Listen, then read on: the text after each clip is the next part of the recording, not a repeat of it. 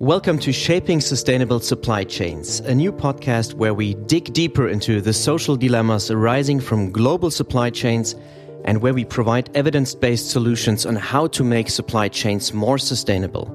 I'm Nicholas Martin and I will be your host for today's episode. Thank you for joining us.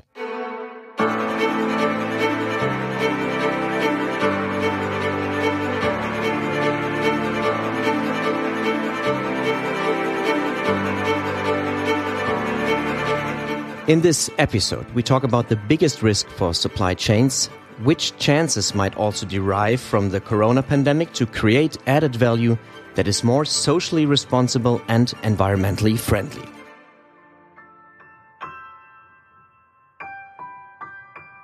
With me in the studio is Tilman Altenborg. He is the head of the research program Transformation of Economic and Social Systems at the German Development Institute. Hello, Tilman. Thanks for being with us. It's my pleasure. And Gary Gereffi, the so-called godfather of value chain theory, is with us from Durham, North Carolina in the US, where he is a professor for sociology and director of the Global Value Chain Center at Duke University.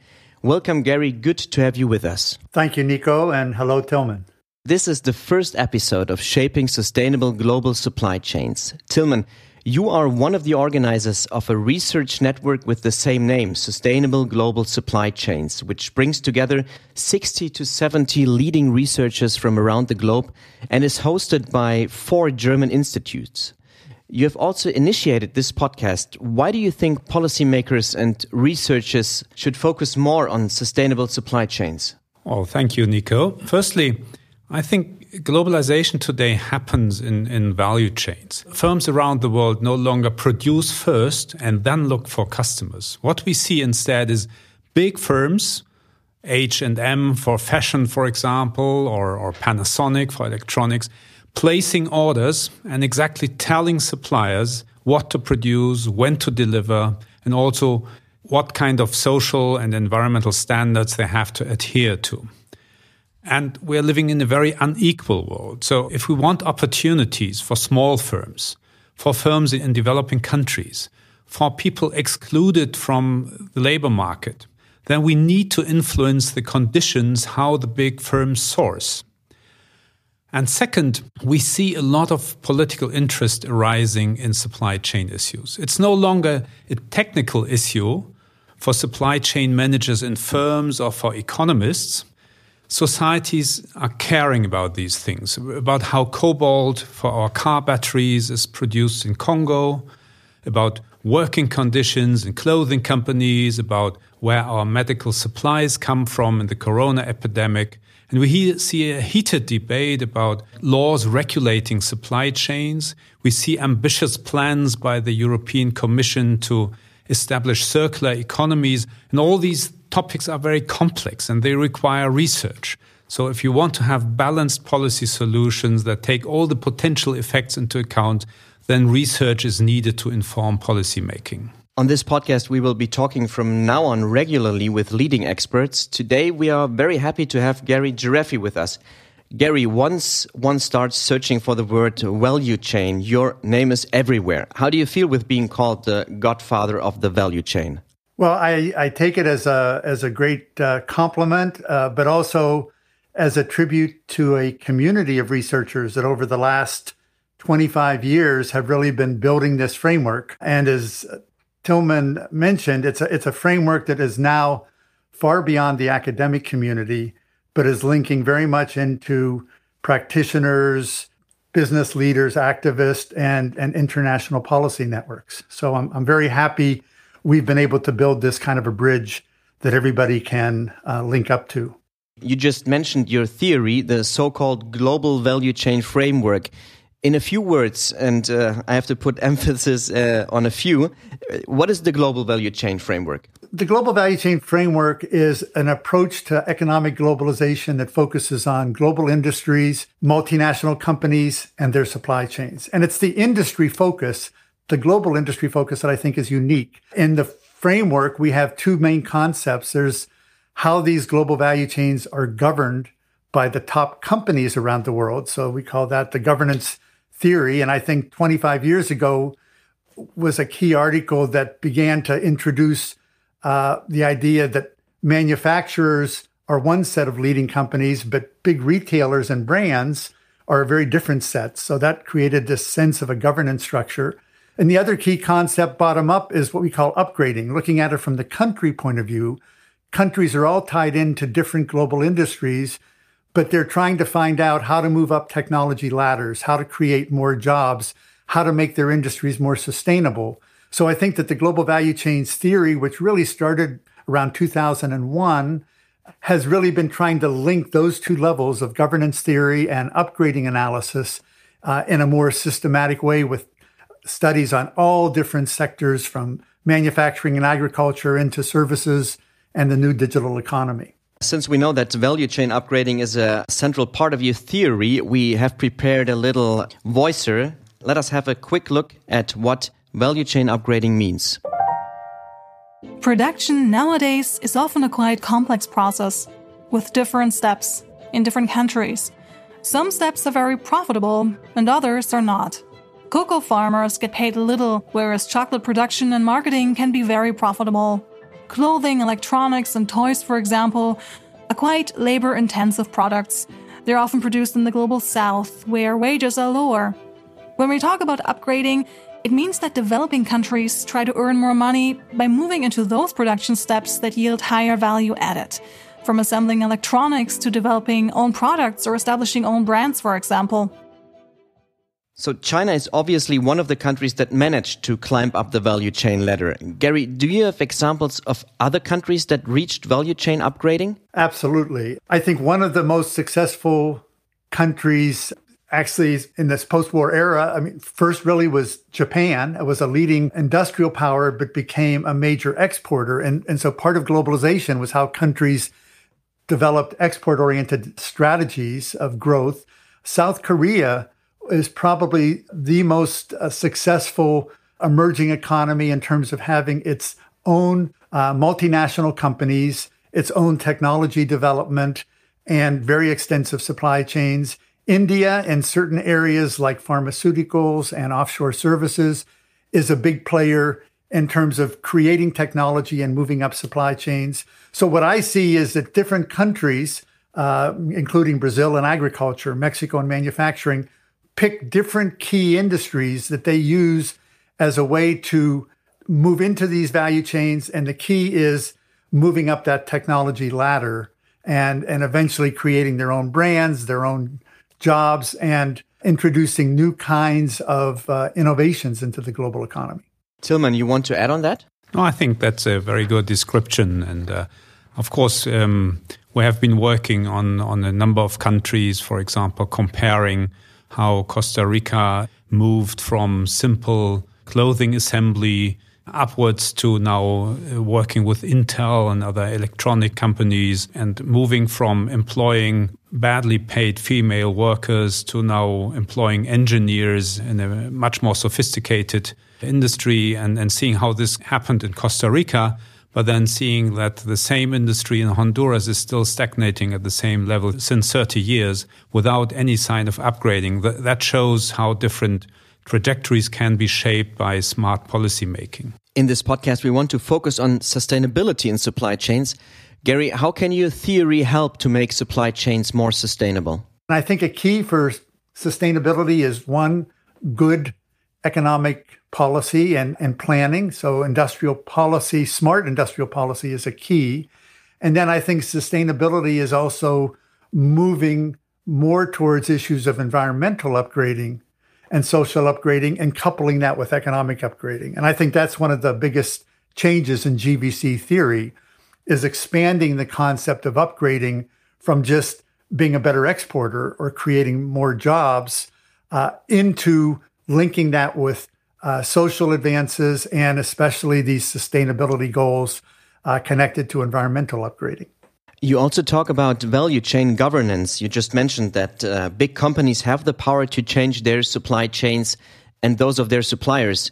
What could be their incentives to make their added value more sustainable? Part of what companies are trying to do, the big branded companies and multinational manufacturers, is they're they're being responsive to the kinds of pressures they're seeing towards more sustainable development. And they're focusing on using less packaging materials. A great example is Walmart, which supplies very heavily out of China.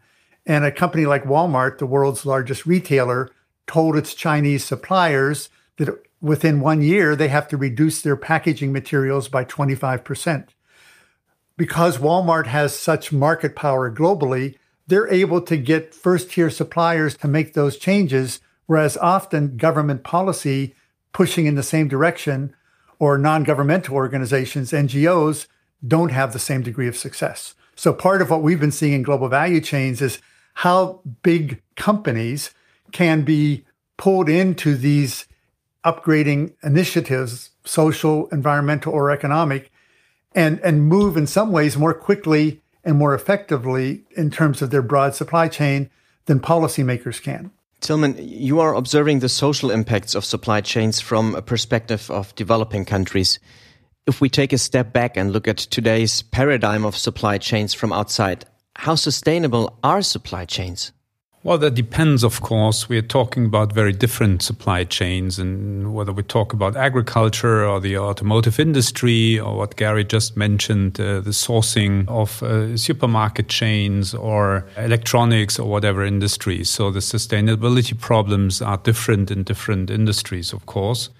Many are clearly becoming more sustainable, especially in the rich countries, as consumers and policymakers press companies to improve their practices and report on their sustainability programs, for example. The example that Gary just mentioned about Walmart, this is probably mainly because they are a company with a face to the customers, so they want to show their customers that they are environmentally conscious. So basically then they develop high standards within their company and pass it on through the supply chains, and then thereby triggering change, for example, in China.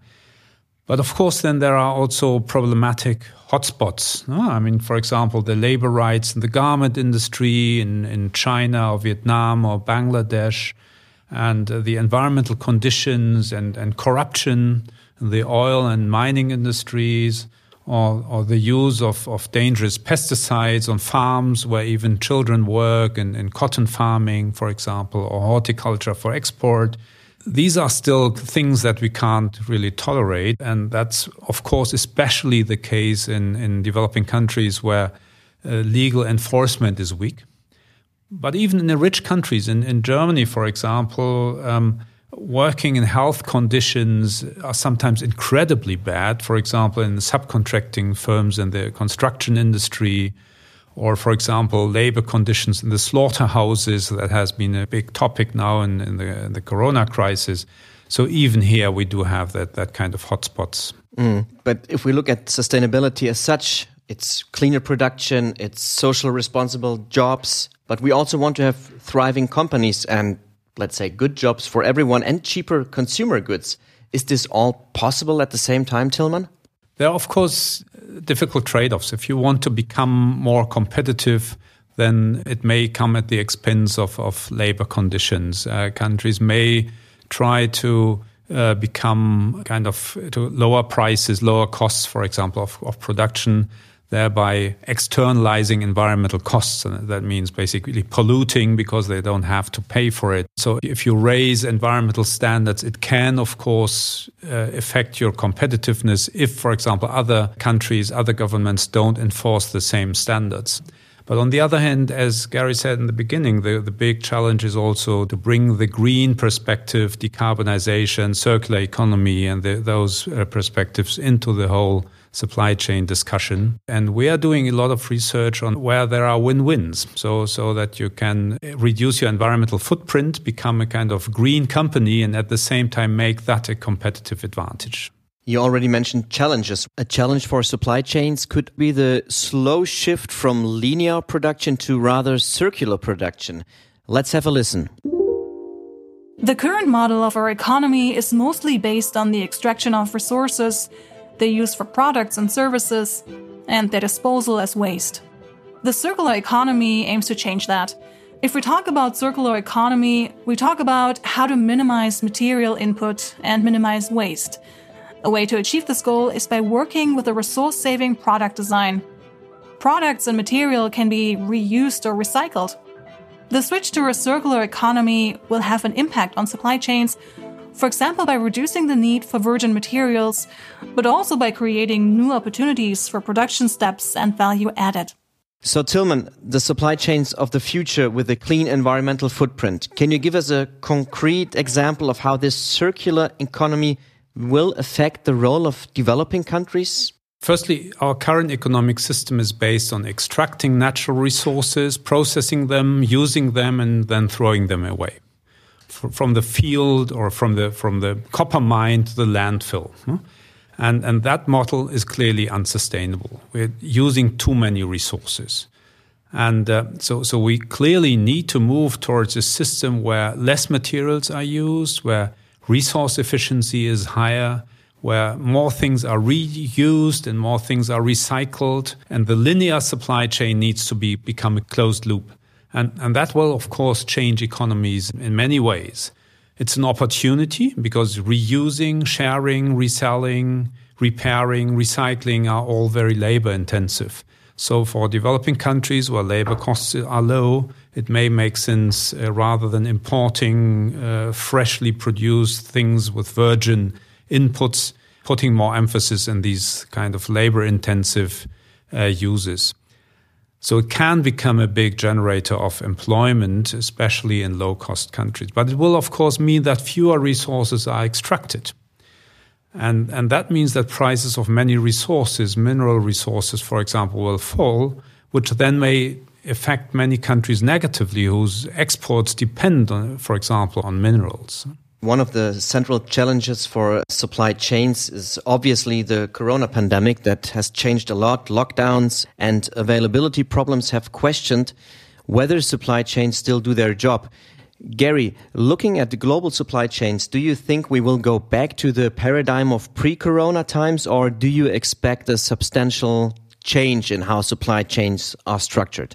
My own sense is supply chains have actually begun to respond reasonably well, but with a key lag, sometimes 6-8 weeks. And in a pandemic that has an exponential curve, that's too long. That's created many, many human problems. But when we go post-pandemic, I think some of the scale-up strategies that have worked, especially in terms of government policies that have tried to get local suppliers to even partner across industries to produce these goods, those solutions aren't sustainable longer term. And so I think as we move into this post-pandemic period, we're not going to go back to the pre-coronavirus normal. We're going to have a new configuration of supply chains, and it's going to involve some elements of reshoring supply chains that had been externally oriented, often with very heavy emphasis in Asian countries, which are the largest scale, lowest cost suppliers. So some reshoring is going to occur, but I think that companies in the US and in Europe often view the basic products that are needed, like medical supplies, as not particularly profitable in a global economy. So I think countries are going to have to be very strategic in what you would try to reshore to Germany or to the United States or to Japan, for that matter.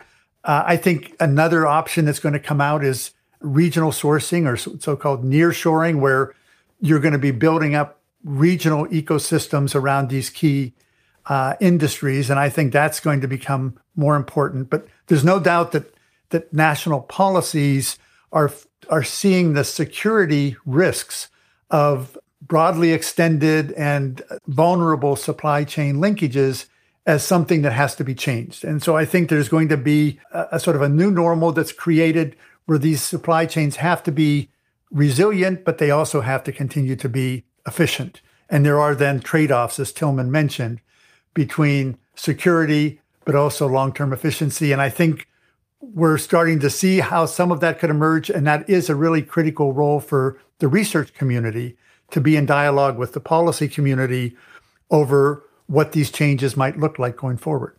When we look at the working conditions in supply chains, we are far from having an equitable distribution of wealth, especially in the raw materials sector, but also in the textile industry and many others.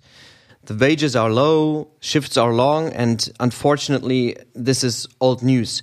Tilman, would you say that the pandemic has affected the working conditions as well? Yes, it definitely has.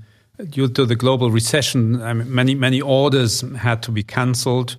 The fashion industry suffered a lot. Many industry workers in the clothing industry, for example, in Vietnam or Myanmar, have been kind of displaced. People are buying less flowers, so exports of cut flowers from Kenya or Ethiopia declined a lot. And I mean, there are signs of recession everywhere, of course. I mean, that's in a global recession. What's particularly problematic is that many of the suppliers are in a weak bargaining position. So, for example, if a big clothing company sees its sales declining, then it's an easy way basically to cut off a subcontracting arrangement with a firm in Bangladesh, for example. And there should be kind of a better, more equitable risk sharing among these companies. Gary mentioned the word nearshoring. Could the pandemic not also be a chance for some developing countries, for instance, being an alternative production location? I mean, many Western countries are talking about diversification of their production. In addition to China, why not produce in an African country instead, for example? Well, some big firms may want to diversify their risks, as Gary said, and source from more countries. So, yes, some big clothing companies already started kind of Africa procurement initiatives to become more independent from China, for example. That was already before the pandemic. Then the trade war between the US and China has reinforced these trends. And the pandemic may, of course, be an additional reason to diversify. On the other hand, sourcing from Africa is generally considered more risky because of political instability. For example, if we look at what's happening in Ethiopia right now, which had just been building up in clothing export industry, which is now, of course, off the global map. And overall, I expect that firms will rely more on automation to become less dependent on the human factor. I mean, a robot can produce regardless of corona and regardless of lockdowns and so on. And then firms will consider producing at home or nearshoring, for example, buying from clothes from Turkey rather than from East Asia, in the case of European companies, or producing at home in an automated way, or sourcing, for example, from China, where automation is already very much advanced. And that's, of course, bad news for the rest of developing countries. Gary, what do you think? How will automation affect supply chains? Automation is a problem both for developed and developing countries, but I think it's often not as far advanced as we would think. I recently did a study on the athletic footwear industry with an emphasis on Adidas and Nike, and Adidas has been a leader in trying to automate footwear production and create factories in Germany and in the United States in order to respond more quickly to domestic demand. And what they discovered was that the production hubs that were primarily in Asia, China, Vietnam, Indonesia, were very difficult to move into Germany because you could not get the different components, even for a relatively simple product like athletic footwear. And in the end, they closed down their speed factories in Germany and Atlanta and the US, and basically have returned to the Asian sourcing model, but trying to encourage some of the Asian suppliers to introduce some automation. So I think automation is a reality. It's coming, but it's much more likely in industries like electronics and automobiles, much more difficult to introduce in some of the labor-intensive industries like footwear or garments. So we talked about the effects that the corona pandemic had and still has on global supply chains, how a circular economy will affect the paradigm of how automation might create pressure on developing countries. By the way, on each of these three aspects, we will have a deeper look in the upcoming episodes of this podcast. But now we want to look at solutions. What can policymakers do to improve the social outcome of supply chains in developing countries? There is a specific debate on the European level, but also in Germany, in the Netherlands, for example, as well, about due diligence. Due diligence laws that might come into effect soon. In this scenario, companies would be held accountable for their supply chains. But what is due diligence? Due diligence means that all business partners in a supply chain comply with certain standards. Standards which can be checked. Due diligence can foster human rights and protect the environment, as large companies are often criticized for buying products from suppliers that do not ensure good practices, especially in poor countries. Only very few corporations voluntarily apply due diligence. The European Parliament and several European governments are therefore preparing legal initiatives to make it mandatory. France already has such a law. Tilman, where do you see the advantages and disadvantages of due diligence laws? A survey by the German government showed that most foreign invested firms did not care much about this due diligence or the basics checks in the supply chains. So basically what they do is outsourcing kind of social and environmental risks in the supply chain. And the idea of a supply chain law is to make due diligence mandatory. I mean, many countries have voluntary due diligence procedures, but only some. And by making it mandatory, one would kind of basically ensure that all foreign invested firms look at their supply chains. And that's a good thing. But of course, the devil is in the detail. The law must make sure that it does not create a bureaucratic monster for medium-sized firms. And it should avoid that companies say, okay, if I buy cocoa from a small farmer family in Africa, then I cannot avoid child work because children work in African family enterprises. So then I may be taken to court for this, and then I better buy cocoa from a big plantation. Or I don't source from Bangladesh or Ethiopia, but rather source from Turkey or so, because it's too unsure.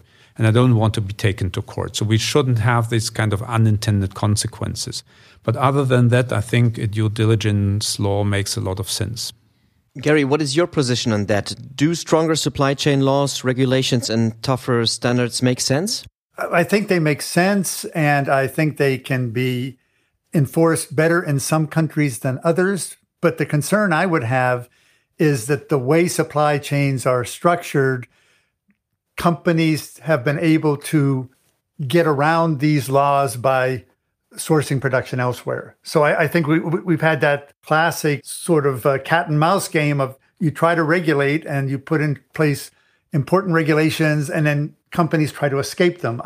I think that the due diligence regulations would have the greatest impact if, in addition to national regulations or policies, we use pressures coming from consumers and other civil society organizations by making it in the interest, the self-interest of the leading companies to do these kinds of things rather than external regulation. And I think one way this could start to happen is that since we talked about regional ecosystems, I think since 2008-9, when we had the big financial crisis, a lot of the larger economies are much more skeptical of export-oriented industrialization as a long-term growth model because you can't rely on trade alone to develop economies. And they're starting to turn inward. You see that in China.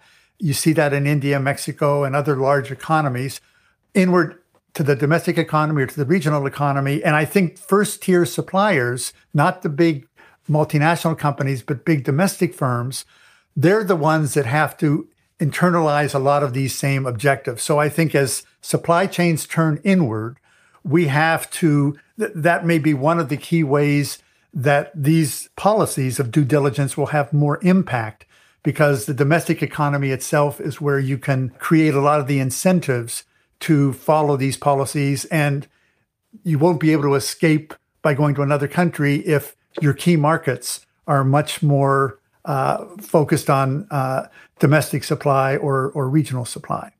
Gary, the research you're doing, how do you translate the results into public discussions and inform policymakers? I think one of the most important issues is to take what look like bigger trends and make them very concrete. And I think one of the ways to make these policy issues more tractable is to start to highlight that the trend, as I see it in these value chains, is to continue to reduce geographic scale. They've gone from being very global in the 1990s and 2000s to being more regional in the 2010s. And I think in the 2020s, what I'm seeing in a lot of the studies around the world is that value creation and value capture is becoming much more local. Cities and city governments or state and provincial governments are actually taking on the mantle of being policy innovators. And if we can start to get some of these supply chain and policy dynamics recast at more local levels, then I think we have a chance for very, very exciting experimentation around sustainability, around due diligence, around new kinds of jobs and how the digital economy can create value. So to me, if we can make these supply chain, value chain conversations much more local, we can actually have a bigger impact. What about you, Tilman? How do you translate research into public debate? Well, this podcast is part of a newly created research network, Global Supply Chains. And it's hosted by 4 institutes and a network of global researchers like Gary. And we're all close to policymakers. We're all research-based think tanks. So we're undertaking and stimulating research where we see important knowledge gaps. I think we have highlighted many of the societal challenges today that are really important to investigate and where policy solutions are needed. We organize conferences, sometimes workshops behind closed doors for policymakers. We often work with agencies like development banks and technical cooperation agencies. And we write or we commission policy briefings or confidential reports to ministries about, for example, how to design a supply chain law. We started a new blog. We will have an annual flagship report starting in 2022 that condenses policy lessons derived from research. And we have this new series of podcasts, of course, as one of the media to really engage with the wider public. Supply chains, a big issue, and we will be following the debate around supply chains here on this podcast. We will provide you with the leading experts on different aspects of global supply chains. So far, thank you for joining us, Gary Gireffi, godfather of the value chain theory and director of the Global Value Chain Center at Duke University, and Tilman Altenburg, program head of the German Development Institute. Thanks to our guests and all of you listening. My name is Nicholas Martin, and in the upcoming episode, we talk in detail about how the pandemic changed global division of labor and have a deeper discussion whether renationalization of production is a viable option for our future. Stay tuned and stay safe.